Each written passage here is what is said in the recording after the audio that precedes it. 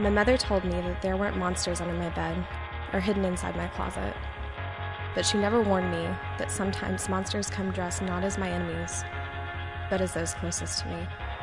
I just want to say thank you for betraying me.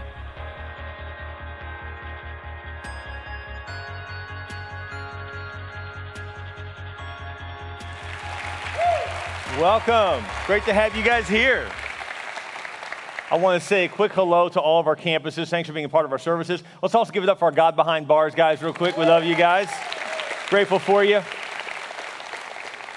We're starting a new series today called Thank You for Betraying Me. That's not a line we would normally use, right? We normally say, hey, thanks for the gift. Hey, thanks for always being there for me. But we wouldn't probably send a note that says, thank you for betraying me. But the truth is that most of our greatest developmental moments in our lives happened from a betrayal, happened from something difficult, happened from a problem. Someone left you, someone you thought you could trust, you couldn't trust. Someone hurt you, you got fired, you got laid off. Someone that you gave your heart and soul to could not be trusted with it, and now you've been betrayed. I want to talk about that because I believe God uses betrayal in our lives to bring greater good for us. I know that sounds crazy, but we can see this over and over again in Scripture that when someone was betrayed deeply, oftentimes it was after that the greatest work happened. And so, case in point, Jesus himself was betrayed by Judas, and that is when that he actually gave his life on the cross for you and for me. Pull out your notes if you will. I want to talk about this today. And before we get started, let's say our mission statement together. What are we here to do as a church? We're here to take as many people to heaven as we can before we die, period. Again, thanks for joining us here at Church Unlimited today. Thanks for being a part. Pull out your notes if you would. If you got your Bibles, you can turn with me to Genesis chapter 21. I want to tell you a quick story about Abraham and Sarah and their maidservant called Hagar. Maidservant sounds real nice and fancy. She was a slave. And so she was a slave and she was assigned to Sarah. And so she helped her in everything she did. Now, when the Bible talks about slavery, it never approves of it. It just tells you it is. So understand that. Nowhere does it say, and that was good. It never says that ever in Scripture, but it does acknowledge that it did happen. And so just understand that. In the same way, I think, as our country, we should acknowledge that as well so that it never happens again, right? And so, but as we unpack this, I want to encourage you today as we look at this, that you're going to find that Hagar was treated very unfairly, but yet God used this unfairness in her life in a powerful way. Hagar was a single mom. And the way she became a single mom is not something you would wish on anyone. And so let's unpack that. So Abraham and Sarah, Abraham is chosen by God to be the one to introduce the Lord and this faith to the world. And so he is considered one of the patriarchs of our faith. And so, but that does not mean he did everything right by any stretch. Please do not believe that because God uses someone that they always make the right decisions. He clearly did not. Abraham and Sarah told by God, God tells Abraham, you're going to have a child. The problem was Abraham was way past childbearing years, and more importantly, Sarah was way past childbearing years. And so he was like, there's just no way. But God told him, you're going to be the father of a great nation. He's like, how can I be the father of a great nation when I'm not even a father at all? But the Lord told him, you're going to have a baby. Well, he has this promise from God. God also visits Sarah, tells her the same thing. Neither happens very quickly. So Sarah, like many of us, decides to take matters in her own hands. This is what happens whenever we decide, hey, God, I've been waiting on that right relationship to happen, that right job, that right opportunity. It's not happening, so I'm just going to take matters in my own hands. How does it normally go for you? Right? Normally it goes bad when you try to force something to make it work. Well, I can't find a really good Christian guy, so I'll just choose this guy and make him into a great Christian. How does that work? It doesn't work well, right? I can't choose to find a great Christian girl. I'm going to just make this girl work and make her become a great Christian, right? Again, it's not there because it's not a choosing they're making. It's a choosing you're making for them. It doesn't work. And so we're trying to make something happen. So she says, hey, we can't get pregnant. And so my maidservant's much younger. She's in the childbearing years. And so I will just have Abraham go sleep with her, get her pregnant, and that will be our child. That'll be my child, right? So that's what she does. And so understand, again, slavery is not right, but it's a reality. So this woman had no rights of her own. And so basically, we're about to see human trafficking happening right here. And so Abraham goes to sleep with Hagar. Now, before those of you who say, well, but, I know Hagar, we're about to learn Hagar was put out by them later on when she had the baby. But before that, you may say, well, Hagar was betrayed by Abraham because she probably really loved him. Honestly, I doubt it. Because, let's just be real. So she's probably under 40, and he's 85. So I'm just not thinking that she's like, whoa, I'm just wooed by this guy and in love with him. I mean, how many 40-year-old or under ladies here want to sleep with an 85-year-old man? Probably not a lot. So, but Abraham goes full Hugh Hefner on her. They sleep together. They get pregnant, right? She gets pregnant, gives birth to Ishmael, okay? So now Ishmael is, Sarah's happy. Okay, great. I have a baby, And so, and all seems to be okay, right? So the baby's growing up. But then God goes back to Abraham and says, that's not what I told you to do. That's not what I told you to do either, Sarah. That's not the plan. I'm going to give you a child of your own. They're like, there's just no way. It's not physically possible. And God says, I'm the God of miracles. Is there anything impossible for me to do? So then he allows Sarah to get pregnant through Abraham. And so she literally has a baby. He is 100 years old when Isaac is born. Okay, so imagine that. So now he's a new dad at age 100, okay? And so, she has a baby. Now the baby's being weaned. Now, let me do some math for you. When we think of weaning a child in America, that means 12, 18 months. If it's difficult, maybe even earlier, right? But if you go kind of full term, breastfeeding the whole deal, then maybe 12, 18 months, up to 2 years. Well, they actually weaned a baby at around 4 or 5 years of age, not even a baby anymore. So no, that sounds kind of freaks us out, but that people still do that to some degree, but that's when they did it. So the reason I want to tell you that is I want to do a little math with you real quick. So Hagar, we imagine, if you know the story of Hagar being put out, being told to leave with her child, we're imagining her like carrying her baby or a little bitty boy. No, this kid was 18 years old. So I don't think you realize it was a child. It was her child, but her child was a man. Her child. I mean, if you're 18 years old, you may still consider yourself a kid, but you can fight a battle for America. We'll put a weapon in your hands and send you to Afghanistan at 18. Okay, 18, 19, something like that. So he was between the ages of 17 and 20 whenever what happens to them happens. So I just want to give you some age range there to understand what's going on. So let me pick up the scripture now, and let's see how this unfolds. Okay. Now let me ask you something. Do you think this is going well with a baby that she really wanted, but now she has her own baby? So don't you think her attention turned, Sarah's attention? She's like, no, I got my own baby now. And now this other baby is a reminder in her mind of a mistake she made, right? And so now just imagine how that's playing out. I mean, this is going full Jerry Springer all of a sudden, right? I mean, the whole deal, right? And so you got baby mama drama everywhere, all right? And so that's what's happening. You're going to call it Maury Povich, see who's what kid and all that, right? Okay. It says, when Isaac grew up and was about to be weaned, Abraham prepared a huge feast to celebrate the occasion. But Sarah saw Ishmael. So this is Abraham and Hagar's child, not Sarah's, right? Sarah saw Ishmael, the son of Abraham, and her Egyptian servant Hagar, making fun of her son Isaac. So you got a 16, 17, 18-year-old kid making fun of a 5-year-old. Okay, anybody have teenage boys in here? Anybody know what I'm talking about? Can teenage boys make fun of people? Yes, they can, right? They're like experts at making fun. And the reason I know this is because I was a teenage boy, right? We were good as teenagers of making fun and, popping off, that kind of stuff. So you got an 18-year-old, 17 to 20, we're not sure exactly, making fun of a 4 or 5-year-old kid, right? The problem there is that he did it in front of the kid's mom. Now, mom, if you see someone much bigger picking on your kid, don't the big claws come out with you? Right? You're like, oh no, not on my watch. That's when you get all crazy looking. You get that crazy eye. You're like, what's that? What's that? And so that's like, it's going to get ugly, right? And so that's what's going on at this point, right? So it says, so she turned to Abraham and demanded, get rid of that slave woman and her son. He is not going to share the inheritance with my son Isaac. I won't have it. This upset Abraham very much because Ishmael was his son. But God told Abraham, do not be upset over the boy and your servant. Do whatever Sarah tells you. For Isaac is a son through whom your descendants will be counted. But I will also make a nation of descendants of Hagar's son because he's your son too. Now, before we go any further, before you say, okay, hold on, this is really lame. God just approved of him betraying Hagar. Like Hagar did nothing. She just like, all I'm doing is serving you guys like I'm supposed to.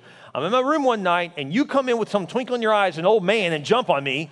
And I'm supposed to just take this. And then I get pregnant. I have a baby and you wanted the baby. And now all of a sudden you're mad at me. I've done nothing here. Right? I mean, she's like, I've done nothing wrong and I'm getting thrown out. Right? But the 17-year-old, right? He is the one popping off at the 5-year-old, not realizing, I don't know why he didn't realize this, or maybe he did. Maybe there was some tension because he's thinking like, Dad used to hang out with me. Now Dad hangs out with his new family. Boy, I'm glad that doesn't happen in America. So you can imagine the tension between, because I'm from the previous relationship, And this is from the new relationship. There's some serious tension there, but of course, in this case, because it was a slave, there was really no relationship, right? It was just like, we're just trying to make our way happen here, okay? So there's a lot of tension going on here. I'm sure this 17-year-old boy is pretty ticked off at dad that dad's throwing him a party. Where's my party, right? And so he gets all this party, and he's celebrating all this, but I mean, hey, dad, don't forget me, right? I look like you too, right? And so he's offended, he's hurt. So he's popping off at this little kid. Now, the reason I want to mention his age is because here's the thing. I've done some studying, and the last part of your brain to develop, I don't know if you know this, is your frontal lobe. The frontal lobe, right here at the front of your brain, this last part to develop. That develops after age 20, 21 years of age. So 22, 23, 24, 25, somewhere in there your frontal lobe fully develops. And do you know what the frontal lobe actually gives us? It gives us judgment and the ability to have impulse control. Can you see the problem now? So this is why when we're teenagers, we oftentimes do dumb things, right? Because we don't have the judgment to understand that decision is going to really hurt us, and we don't have impulse control either. We want to do something, we just do it. You want to pop off, you just pop off. Never mind the fact that the boss's wife is right here, and my mom is just a slave, and we're even lucky to be here because it's already a tenuous situation, and then I pop off at her son on his special day. This is not going to go well. So now things go way bad really fast. But I want to bring this up before we go any further because oftentimes 17, 18, 19, 20-year-olds, they make decisions without realizing the full blunt of the consequences. And so here is a guy, he just thinks he's popping off a little kid, but that one move is about to cost him his home. They're about to be literally homeless in a desert because of his mouth. And I can't tell you how many conversations I've had to have with 17, 18, 19-year-old, 20-year-old boys that don't realize the decisions they're making now are going to hurt them for a generation if they're not careful. That it's going to be a 10, 20-year decision you just made in 5 minutes. This is a very big deal, which also I'm not totally surprised there's a problem here because dad's a bit checked out, focused on his new son and not focused on his other son. And this is also one of the reasons why dads, we need to clue in, especially with teenage boys. We need to be in their face. It's not a bad thing. It's a good thing to be in teenage boys' face because there is scientific proof that they are not fully developed. So you need to grab your son and say, bring that little undeveloped lobe over here and I need to talk with you. See what I'm saying? And don't be afraid to get in their face. Boys need that. They need a man. They need a man to get in their face. And some of you ladies right now are like, well, that sounds great. I don't have that as an option. Pastor, I mean, that's not a deal. Their dad's not in their life. You know what? You can choose to find a man who will get in their face. We have an amazing youth ministry here with lots of godly men who will get in their face for you and help you. I highly recommend it. It's a big deal. But I have teenage boys in my home. I love them. And they're good kids. I have good kids, okay? But I still have to get in their face and say, no, you're not going to do that. No, you're not going to go there. No, you're not going to leave the house at 1 a.m. in the morning to go to Whataburger for the 15th time. You're not going to do this, right? And I'm always telling them, like, no, you're not going to do this. No, you're not going to do that. No, you're not going to go hang, right? I feel like the no guy at this stage of my life, but it's okay. And I just have to tell men, don't back down from your role. And you listen, your wives need you to be the heavy. It's a good thing, guys. We need to do that. And so I often have to look at my boys and say, that's not going to happen. In the same way that the American policy is not to negotiate with terrorists, neither do I. Go back to your room. And so that's important. Does that make sense? And so don't be afraid to draw a hard line. Is that good? We'll just close the message right now and go home. Peace out. Thank you. Okay, all right. Anyways, that's a big deal. So he pops off, right? And so mama gets mad because you're making fun of her baby, and you're not my baby, and I don't even like the reminder of the mistake I made by letting my husband even sleep with your mom, right? So she's like, she's out, right? And so what does this tell us? The first thing I want to tell you is hard to swallow, but if you will swallow this pill, if you will receive what I'm going to say next, it'll really help you avoid another betrayal, okay? So this is a big deal. No one likes to hear this, but this is true, okay? You got to, number one, recognize your part in it. We don't like to talk about that. No, they just left me. Did they just leave you, or were you a little difficult? Did you just get fired, or were you not getting your job done even after they met with you several times and you still didn't get your job done? So they warned you, and you didn't act right or make a change, and so then they let you go, and then you're mad at them. But they had warned you, right? Well, my wife just left me high and dry. Okay, dude, I'm not denying that. That's not right, and it's horrible, and I'm not trying to make light of it, but did you ignore her for a couple years? And then in that process, she got tired of it and left. And what I'm trying to say is normally we have a partners. Now, I want to make a couple exceptions here, okay? I do not live here and say, well, Pastor Bill said that, I'm responsible for why I got raped. No, I did not say that. I'm not talking about violence. I'm not talking about abuse. I'm not talking about things. There's never a reason for anyone to do that to you, ever. That is completely on them. We're not talking about those are exceptions, okay?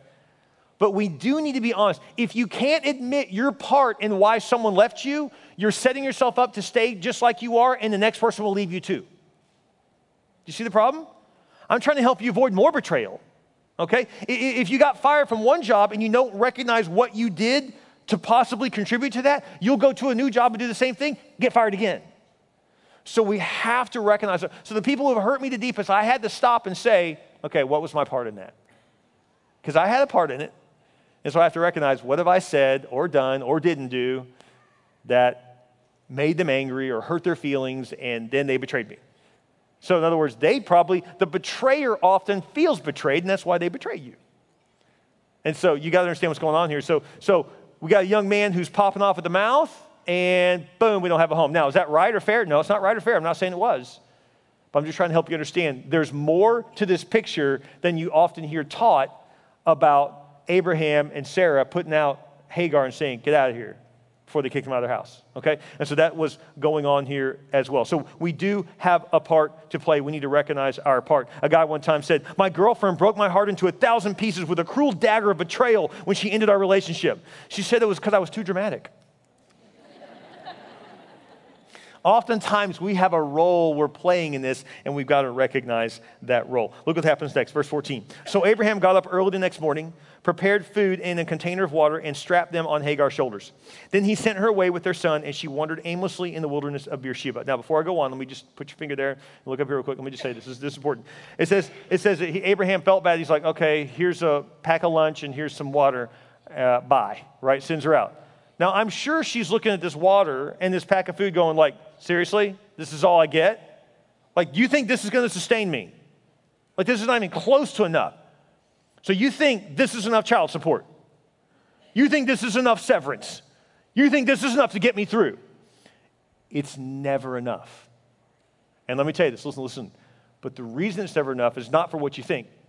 It's not because it really is enough and you're just overspending. No, it's not it. It's never enough because you still are looking at that one person who left you or fired you or whatever as your source. They're not your source. God's your source. Does that make sense? He's your source. So Hagar, that's not supposed to be enough. It's just supposed to get you started. Which I know that sounds real cold, but if you don't see it as that, then you'll just sit and look at it and watch it dwindle and go, I can't make it. Well, you're not supposed to just make it on that. You're supposed to go now build your own life and make it on your own. Okay, so understand there's two parts of that. Verse 15. When the water was gone, she put the boy in the shade of a bush. Then she went and sat down by herself about 100 yards away. I don't want to watch the boy die, she said, as she burst into tears. But God heard her crying. Oh, no, it doesn't say that, does it? Oh, let me read again. But God heard the mom crying on behalf of the boy. No, it doesn't say that. No, but God, who did God hear crying? The boy. God heard the boy crying, and the angel of God called to Hagar from heaven. Hagar, what's wrong? Do not be afraid. God has heard the boy crying as he lies there. Go to him and comfort him, for I will make a great nation from his descendants. A couple things I want to point out. One is that mom and dad love you, know you love your kid. But here's the thing. They're really not going to own up to their part until they're crying over it. Did you catch that? I know we cry over decisions they make, but do they cry over decisions they make? Or is it that they don't cry over decisions they make because we always scoop in and go, oh, I'll save you, baby. No, I don't want any of the consequences ever touch your life. And then we wonder why they never change. Because what made you change? What made me change? Consequences. And let's just be honest, right? Why do we not all drive 100 miles an hour on every freeway? Because we'll get a ticket. Not because we're such good citizens. I doubt that's really why. Right? Why do you just magically turn your taxes in on April 15th? Is it because you just like that day and we just all agree it's a great day? No, because you're penalized April 16th. Right? So consequences change us more than anything else. So as scary as it is, parents, we have to allow our kid to take the hit on some things so then they realize, wow, I did this. Like, I opened my fat mouth, and now mom and I don't have a home. See what I'm saying? Now, you can say, well, but it was a tenuous situation. She was a slave, and it was horrible. I agree with all that. But it still doesn't change the fact that he opened his mouth. Next thing you know, they're homeless. So he had a part to play in this, and it was a big part. Now, one of the things I want to point out, though, notice that God told her, go to him, comfort him, and tell him, I will make a great nation of his descendants. So God says, hey, my promise is with any of Abraham's descendants, and so I will also make him a great nation as well. So I have a big future for him, for Ishmael as well. Number 2, when you cry out to God, look for his promise. Look for his promise. Years ago, in a real dark moment for me, I was pastoring a church, a little church in Dallas, Texas, Irving, Texas to be more specific. And I loved the people, and I thought they loved me, and they did, and we all loved each other. It was all good. But I had put together a board of directors or elder board, whatever you'd like to call it, a leadership team above me, set this whole thing up, and you know, I had personally appointed them, so I thought, these are going to be great guys, going to be awesome, this is going to really go forward. And then within months, they're coming to me, and they're saying, we don't agree with your vision. And I'm like, what do you mean? This is the vision God's given me. They said, go back and pray and see what God tells you. And I went back and prayed, and I came back and was like, God confirmed it again. This is what we're supposed to do. And they said, we don't want to do that. So I was at this impasse. I was like, this is just not working out. The church wasn't growing. It wasn't going well. I loved them, and they loved me, but it just wasn't working out. And I realized that I made a mistake putting guys in leadership that didn't agree with the vision. I didn't even understand all that yet. And so I blew this whole thing up, messed the whole thing up on my own. And I just cried out to God, Lord, what do I do? And I felt like God was telling me, you need to move on. This is messed up. This is not, you can either sit here for the next 10 years and fight these people like most churches do, or you can design it right on the next one and get it started the right way. And that was my first church plant. This is my second church plant. So I will tell you this. When I was going through a real broken time, and I had friends and family that loved me saying, what are you going to do? And I was like, I'm going to go plant the church. And they're looking at me like, you mean like the last one? And they had every right to say that because it's true. It wasn't going well. And I was like, man, I just feel so defeated. I said, God, I need you to show me something. I began to press into God, say, God, please speak to me. And God gave me a verse. Acts 2:47 is the verse that God gave me.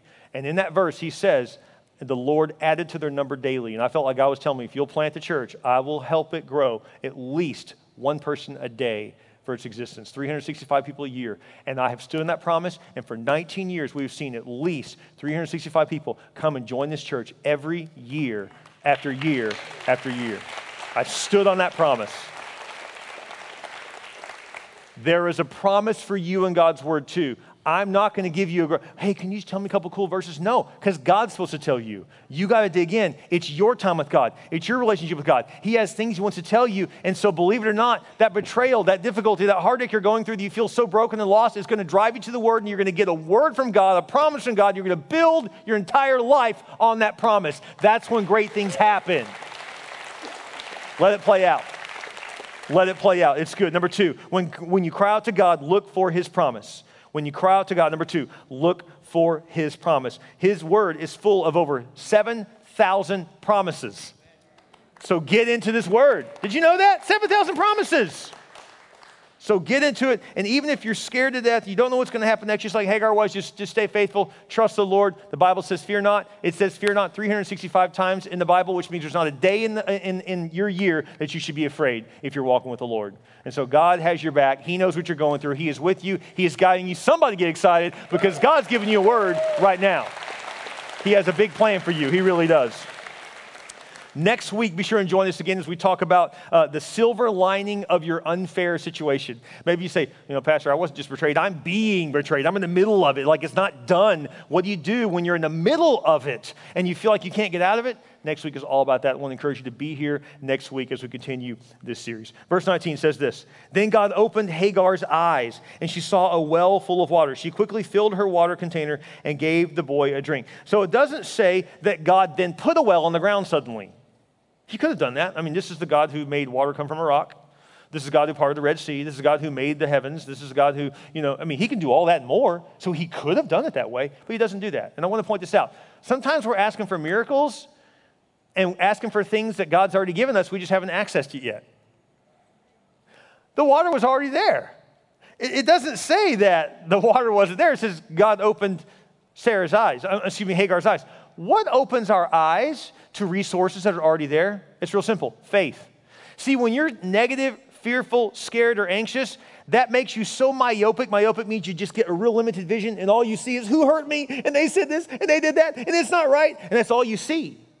But if you pull back and say, okay, God, wait a minute. Maybe you're in this. Maybe there's something bigger going on. You begin to say, God, I believe you're a God who loves me. You have a plan for my life. You're not trying to hurt me. You want to set me free. You have great things for me. All of a sudden, you see all the stuff around you. All of a sudden, the whole world opens up. Oh, but Johnny broke up with me and it hurt me so bad. There's just no one like Johnny. I know that, but then you're going to meet Bobby. It's all good then. I know no one's like Johnny, but there's a Bobby out there. Better than Johnny. It's better. You got to open your mind. Does that make sense? There's more opportunity. God's not done making people. Isn't that great? So if someone betrays you, look for someone else. I'm just saying. God, oh, I lost my job. I'm just done. There's other jobs. There's other places. I mean, we limit ourselves like that's just it. That's just the last thing. There's just nothing that good. And again, that tells me you're getting very myopic. God, the Bible says, oh, magnify the Lord. Not, oh, magnify my betrayal. Not, oh, magnify my problem. Oh, magnify the Lord.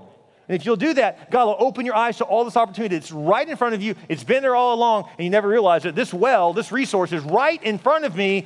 All I got to do is have the eyes of faith to see it, and there is an opportunity. Number 3, ask God to open your eyes to resources and opportunities that have been there all along. And may I mention one thing here? Has anyone noticed yet that a girl that was a slave just became free? See, we didn't even notice that. We just saw, and Abraham and Sarah put her out. Oh, I can't believe that. Do you know that in their culture, you would have to work for years to buy your own freedom?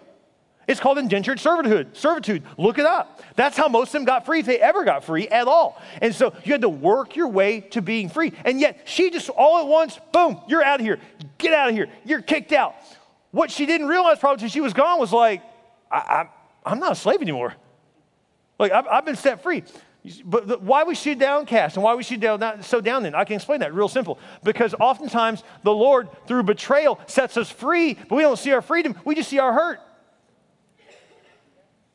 And you know what? She's probably scared. You know why? When you're a slave, every morning you wake up, you're told what to do. You're told where to go, what to eat, what to do, where to work. This is your job. Do this, do that, do that. Shut up. I don't want to hear from you. Don't want to know your opinion. I don't care what you think. You're my property. Do this. You're just told everything to do. And all of a sudden, you wake up and you know what Sarah should do? I keep saying Sarah, sorry. Hagar. You know what she's supposed to do now that she's put out? This is going to shock you. But guess what Hagar is supposed to do? This is why she was so shocked, didn't know what to do. You ready for this? Hagar, this is what you do your first day of freedom. You wake up and guess what you do? You do whatever you want. My opinion matters now? Where I want to live? What I want to do? What I want to live my life on? Yes, your opinion matters.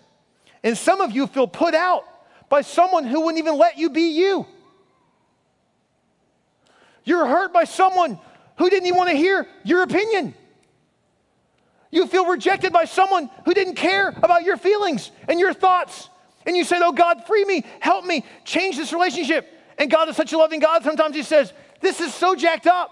The best thing I can do is get you away from them.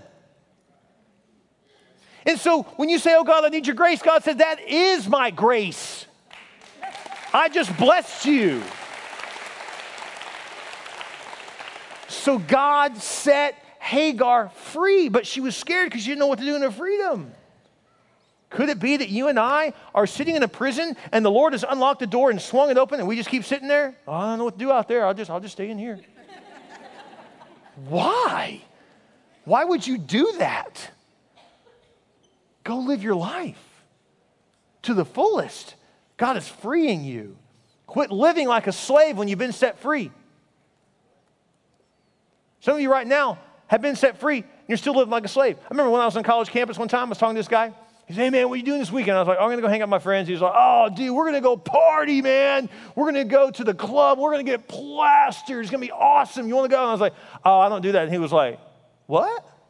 She just saw the look in his face. He couldn't even believe it. I was like, all right, Spicoli, chill out. I looked at him. I was like, here's the deal. That wasn't his real name. Anyways, I said to him, I was like, no, I don't do that. He goes, you don't party? And I was like, well, no, but I play. And that was like my line. I would say, I don't party, but I play. Like, I have a good time, but no, I don't party. And he was just like, well, what do you do? Like, he couldn't imagine Life outside of not getting high, not getting drunk, not chasing girls he's never met before and trying to get them to sleep with him in one night. I mean, he could not imagine a world beyond that. He could not see the slavery he was in. He couldn't see it. He didn't realize that doesn't satisfy because he's never been out of it. Could it be that we've been set free through Christ, but we're still living a slave life the whole time we've been free? Something to think about. God wants us to be set free. And when you're free, according to the Bible, you're free indeed. You're completely free. Hagar, this is your life now. What do you want to do? But he hurt me. I know he did. And he hurt you when you had that child. Did you forget that, Hagar? That probably wasn't the most pleasant experience, was it? And now you're free to live your life. And you have your son. You're free of all that. But I'm broke. I don't have anything. Right, that comes with freedom. Right? You got to learn to take care of yourself. So that's the thing. Freedom comes with freedom comes responsibility. So what happens next? I love this. Check it out. And God was with the boy as he grew up in the wilderness. He became a skillful archer, and he settled in the wilderness of Paran. His mother arranged for him to marry a woman from the land of Egypt. So mom stayed with him, right? It says he became a skillful archer. What makes you become a skillful archer? Oh, I can help you with that. Real easy. Throw you in the wilderness with no food. You'll become a skillful archer really fast. Right? This may shock you, but I want to help you understand this. Your betrayal helps develop you. Nothing develops you faster than getting screwed over. Can you say that in church? I think we just did. I don't know.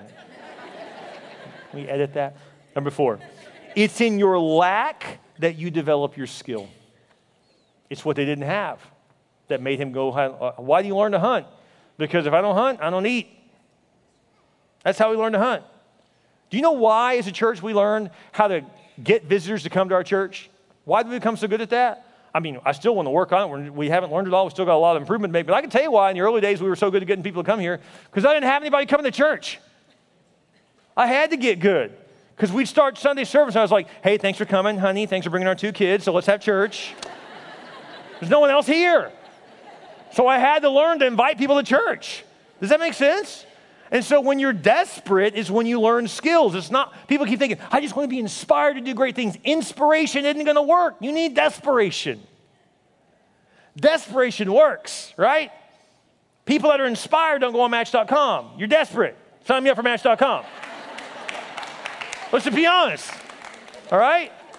I wasn't inspired to get up and go to work today. I'm broke. I need to go to work today, right? It's desperation. I don't mean you're desperate if you say, that's fine, it's great. Online dating is a great thing now, I get it. But the point I'm trying to say is this, and that's fine. The point I'm saying is what makes you get out there is when you realize me not getting out there doesn't get me the results I want, right? Oh, I'm not going to that single group. I don't need that. When's the last time we went on a date? 1928? Okay, you may want to consider the singles group. In other words, suddenly you're willing to step out because what you are doing is not working. And so we have to be willing to realize that's how we develop our skills. It's in your lack that you develop your skill.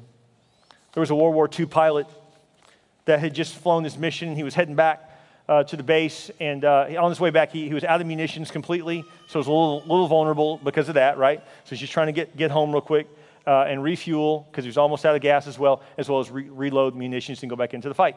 So he's heading home, and as he's going, he starts to hear some noise in the cockpit. He hears some squeaking, and he knows his steering apparatus is acting up a little bit. It's working sometimes, not working sometimes. He's like, okay, what's going on?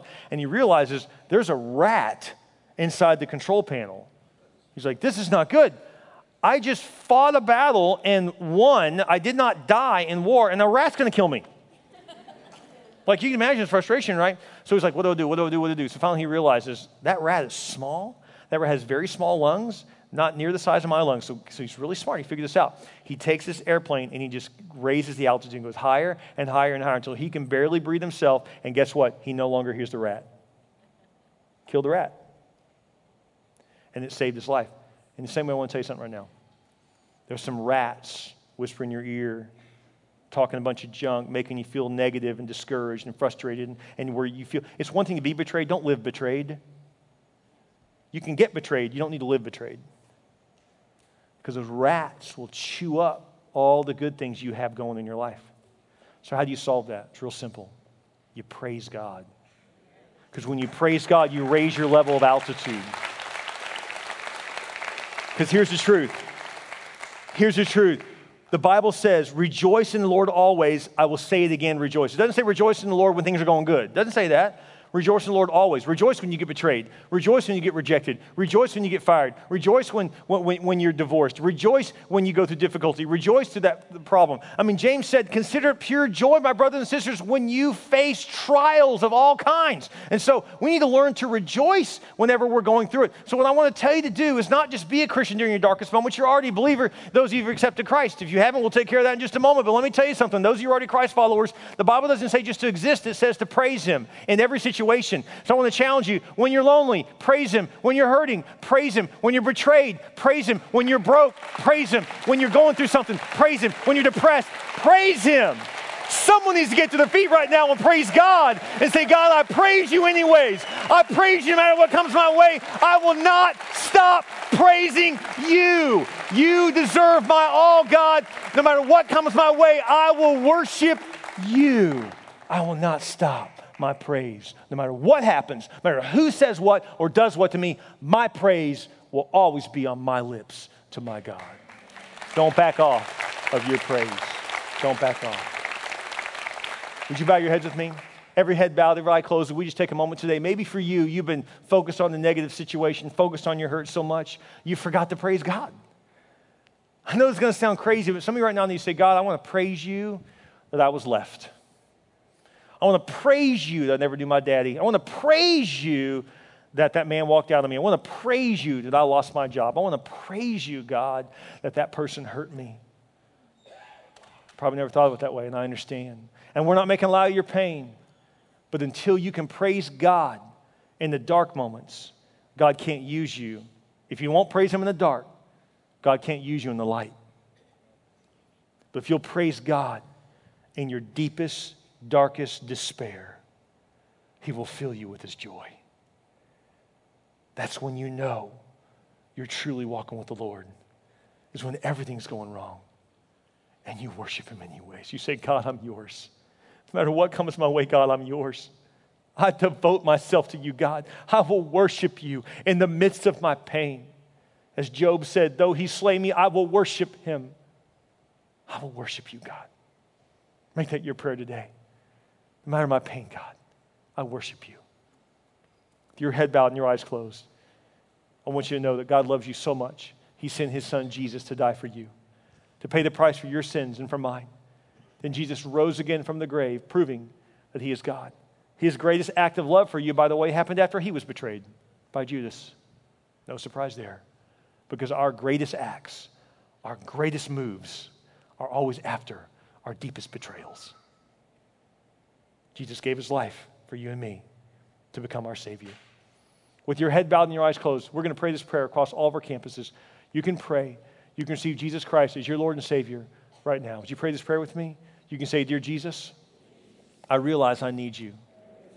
I believe you died on the cross for me, and I believe you rose again. I ask you to come into my heart, be my Lord, and be my Savior. Thank you, Jesus, for saving me. In your name we pray. Amen. Isn't God good? His word is so true.